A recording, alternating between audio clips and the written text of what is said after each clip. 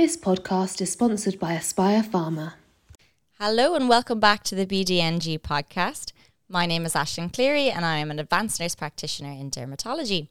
And alongside me today is my lovely co-host Emmanuel Tony. And I too am an advanced nurse practitioner in dermatology. And today on the podcast we have Professor Anthony Bewley, who is a consultant dermatologist at Barts Health NHS Trust and honorary professor of dermatology at Queen Mary University London. We are very excited to have him with us today. We're doing a 4-part series about dry skin conditions and the links with mental health. So welcome to the podcast. Thanks very much, Aisling. Thanks very much, Manuel. And just before we begin, we'd be very grateful if you could give us a little bit of an overview about who you are, just for our audience.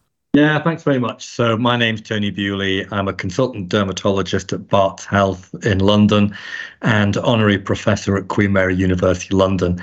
Now, I have this unusual title of being a psychodermatologist, which doesn't reflect on my own mental health, but talks about the links between the common links between the brain and the skin, between what we feel and what we understand about ourselves and how that connects with our skin and who we are. Lovely, thank you. And the first kind of question is really just an explanation, if you could, about dry skin conditions, because it's such a broad category and the different forms they may come in. Well, that's right. So dry skin means that the barrier function of the skin is compromised in some way. And we know that the dryness of our skin is very variable. So some people have quite oily skin and other people, like myself, have just genetically, because of my parents and the genes that I've inherited from my parents, quite dry skin. We also know that physiologically, the moisturizing nature of the oil that our skin produces in childhood, people's skin is relatively dry. Then in adulthood, when cause changes to the skin gets a little bit more oily and it reaches its maximum oiliness around in the teens, early 20s. And then gradually the oiliness of the skin gets lesser and less as time goes on. And then it's really common for older skin to be a bit thinner and a bit drier, and not much oil, not much of the sebum is being produced compared to when we were much younger.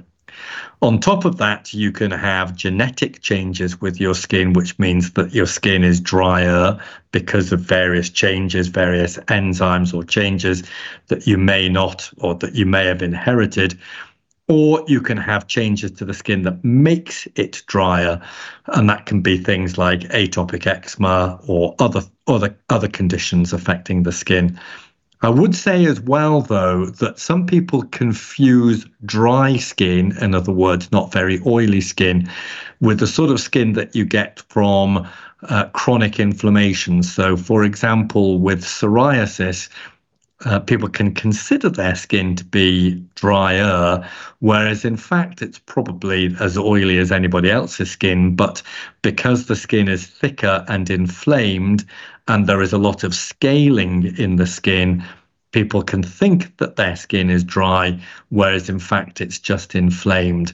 So it is important to differentiate between dry skin and scaly skin, though of course you can have both. You can have dry skin and scaly skin.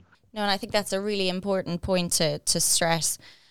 And in your experience, then, how many patients or people actually consult a healthcare professional about a dry skin condition? Well, we know that about 10 to 15% of GP consultations are around skin disease. And a lot of that is because of some change in the barrier function of the skin. It might be because the skin is dry and scaly and itchy, or it might be because the skin is inflamed, or it might be because the skin has changed in some way as a consequence of something that we put onto our skin.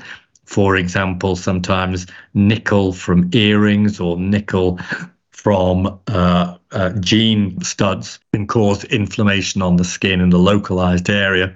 So we know that skin which is inflamed also has changes in the barrier function of the skin. And we've mentioned dry skin quite a few times now, but how do you actually differentiate dry skin from normal skin? Well, when we're talking about dry skin, if we're talking about just physiological dry skin, in other words, skin that is not very oily, the commonest cause of dry skin is from overwashing with shower gels and foaming agents that we might use in the shower or in the bath or just from washing.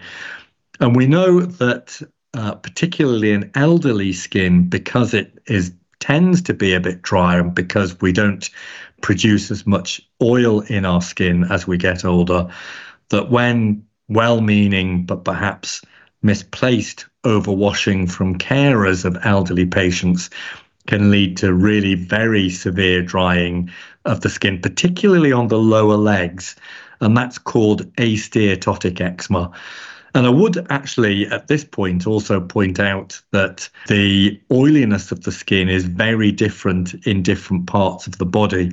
So the oilier areas tend to be centrally, so around the T-zone of the face. That's across the forehead and down, forming the other area of the T across the nose and the chin. So the T area of the face is the most oily area of the face.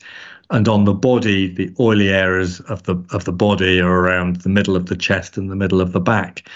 And then as you move out from the central areas of the body towards the tips of your fingers or the tips of your toes, so the oiliness of the skin gets much, much less, which means that, particularly as I was alluding to a moment or two ago, which means that in elderly patients, particularly on the lower legs, if well-meaning carers use lots and lots of soaps and gels to try and clean the skin, the oiliness of the skin can be stripped, and so the skin can become particularly dry and then get quite inflamed.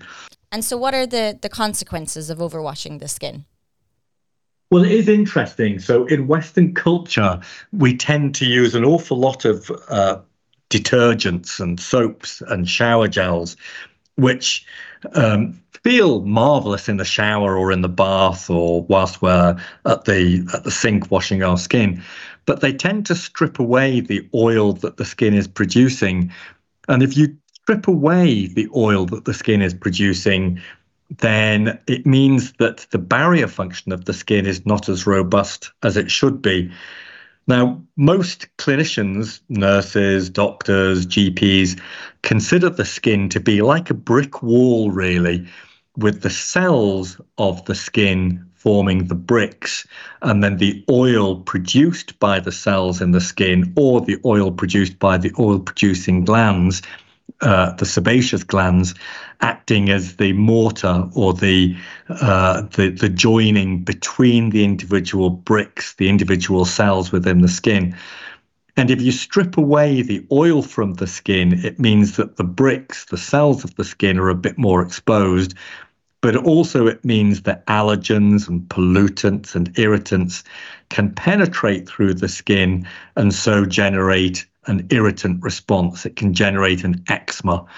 So what we know is that if the skin barrier function is compromised, then it's much more likely that irritants and allergens and for that matter, infections can get through into the skin and create inflammatory changes or infection changes.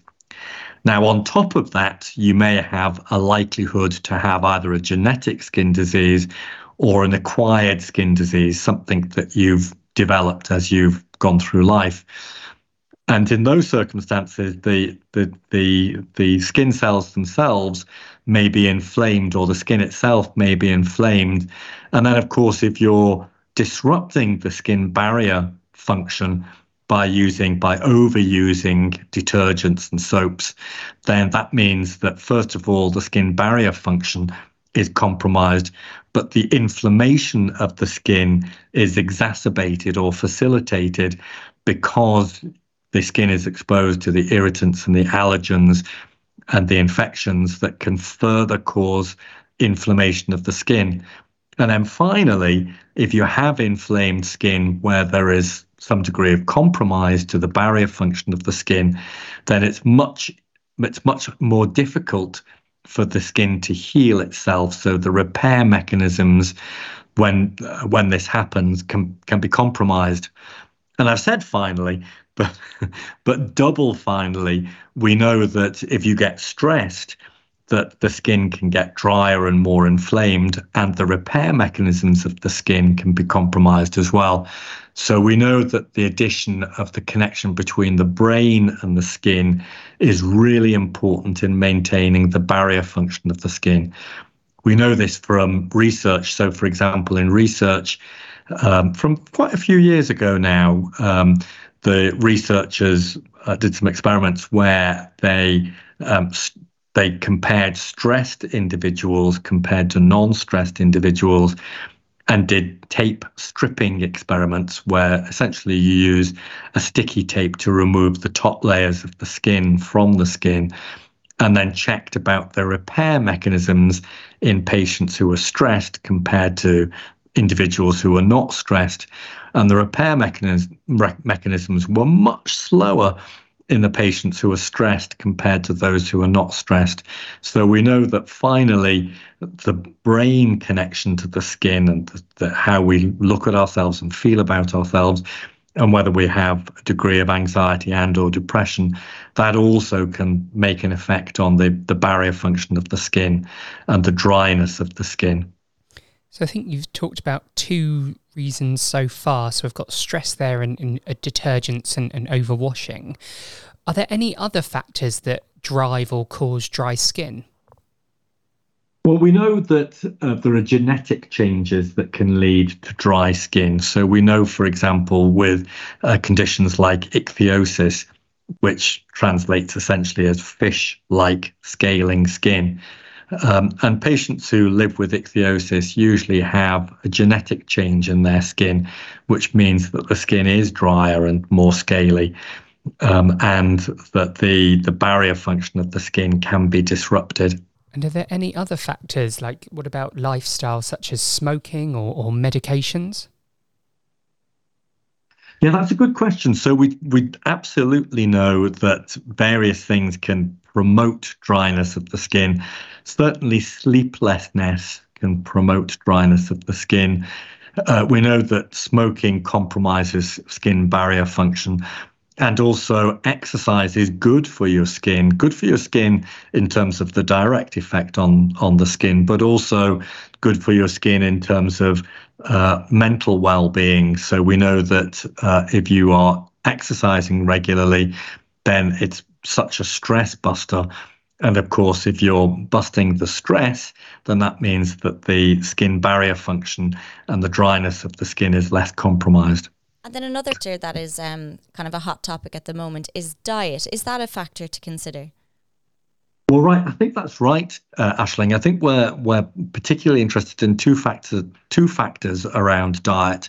First of all, about what we eat. And we know that certain things can promote better barrier function of the skin. There is some research, for example, that agents which contain gamma-linoleic acid, and that's things like evening primrose oil or starflower oil or oily fish, it is thought that can promote better barrier function of the skin and less inflammation of the skin. The benefit of that, though, is not huge. And a good, healthy, well-balanced diet with lots of fresh fruit and vegetables is probably more important. And then secondly, we're getting more and more interested in the microbiome and the connections between the gut bacteria and the skin. And we do know that for some patients who have particularly good gut flora, that can really help. And there is a growing interest in maintaining good bacterial flora, good microbiome in the skin. And we can do that by trying to make sure that we have, first of all, a good balanced diet, but also there are various things that we can use as supplements, for example, live yogurt or live bacteria or probiotic agents. And we know that maintaining good barrier function of the skin can be promoted by making sure that we look after our microbiome. It's a really fascinating area, isn't it, at the moment? There's so much more research coming out, so we'll definitely watch this space. So thank you. So far, you've definitely given us a really thorough explanation of dry skin, what causes it, how to differentiate it, and some factors that cause the skin dryness. Moving on now to treatment options, what would you recommend?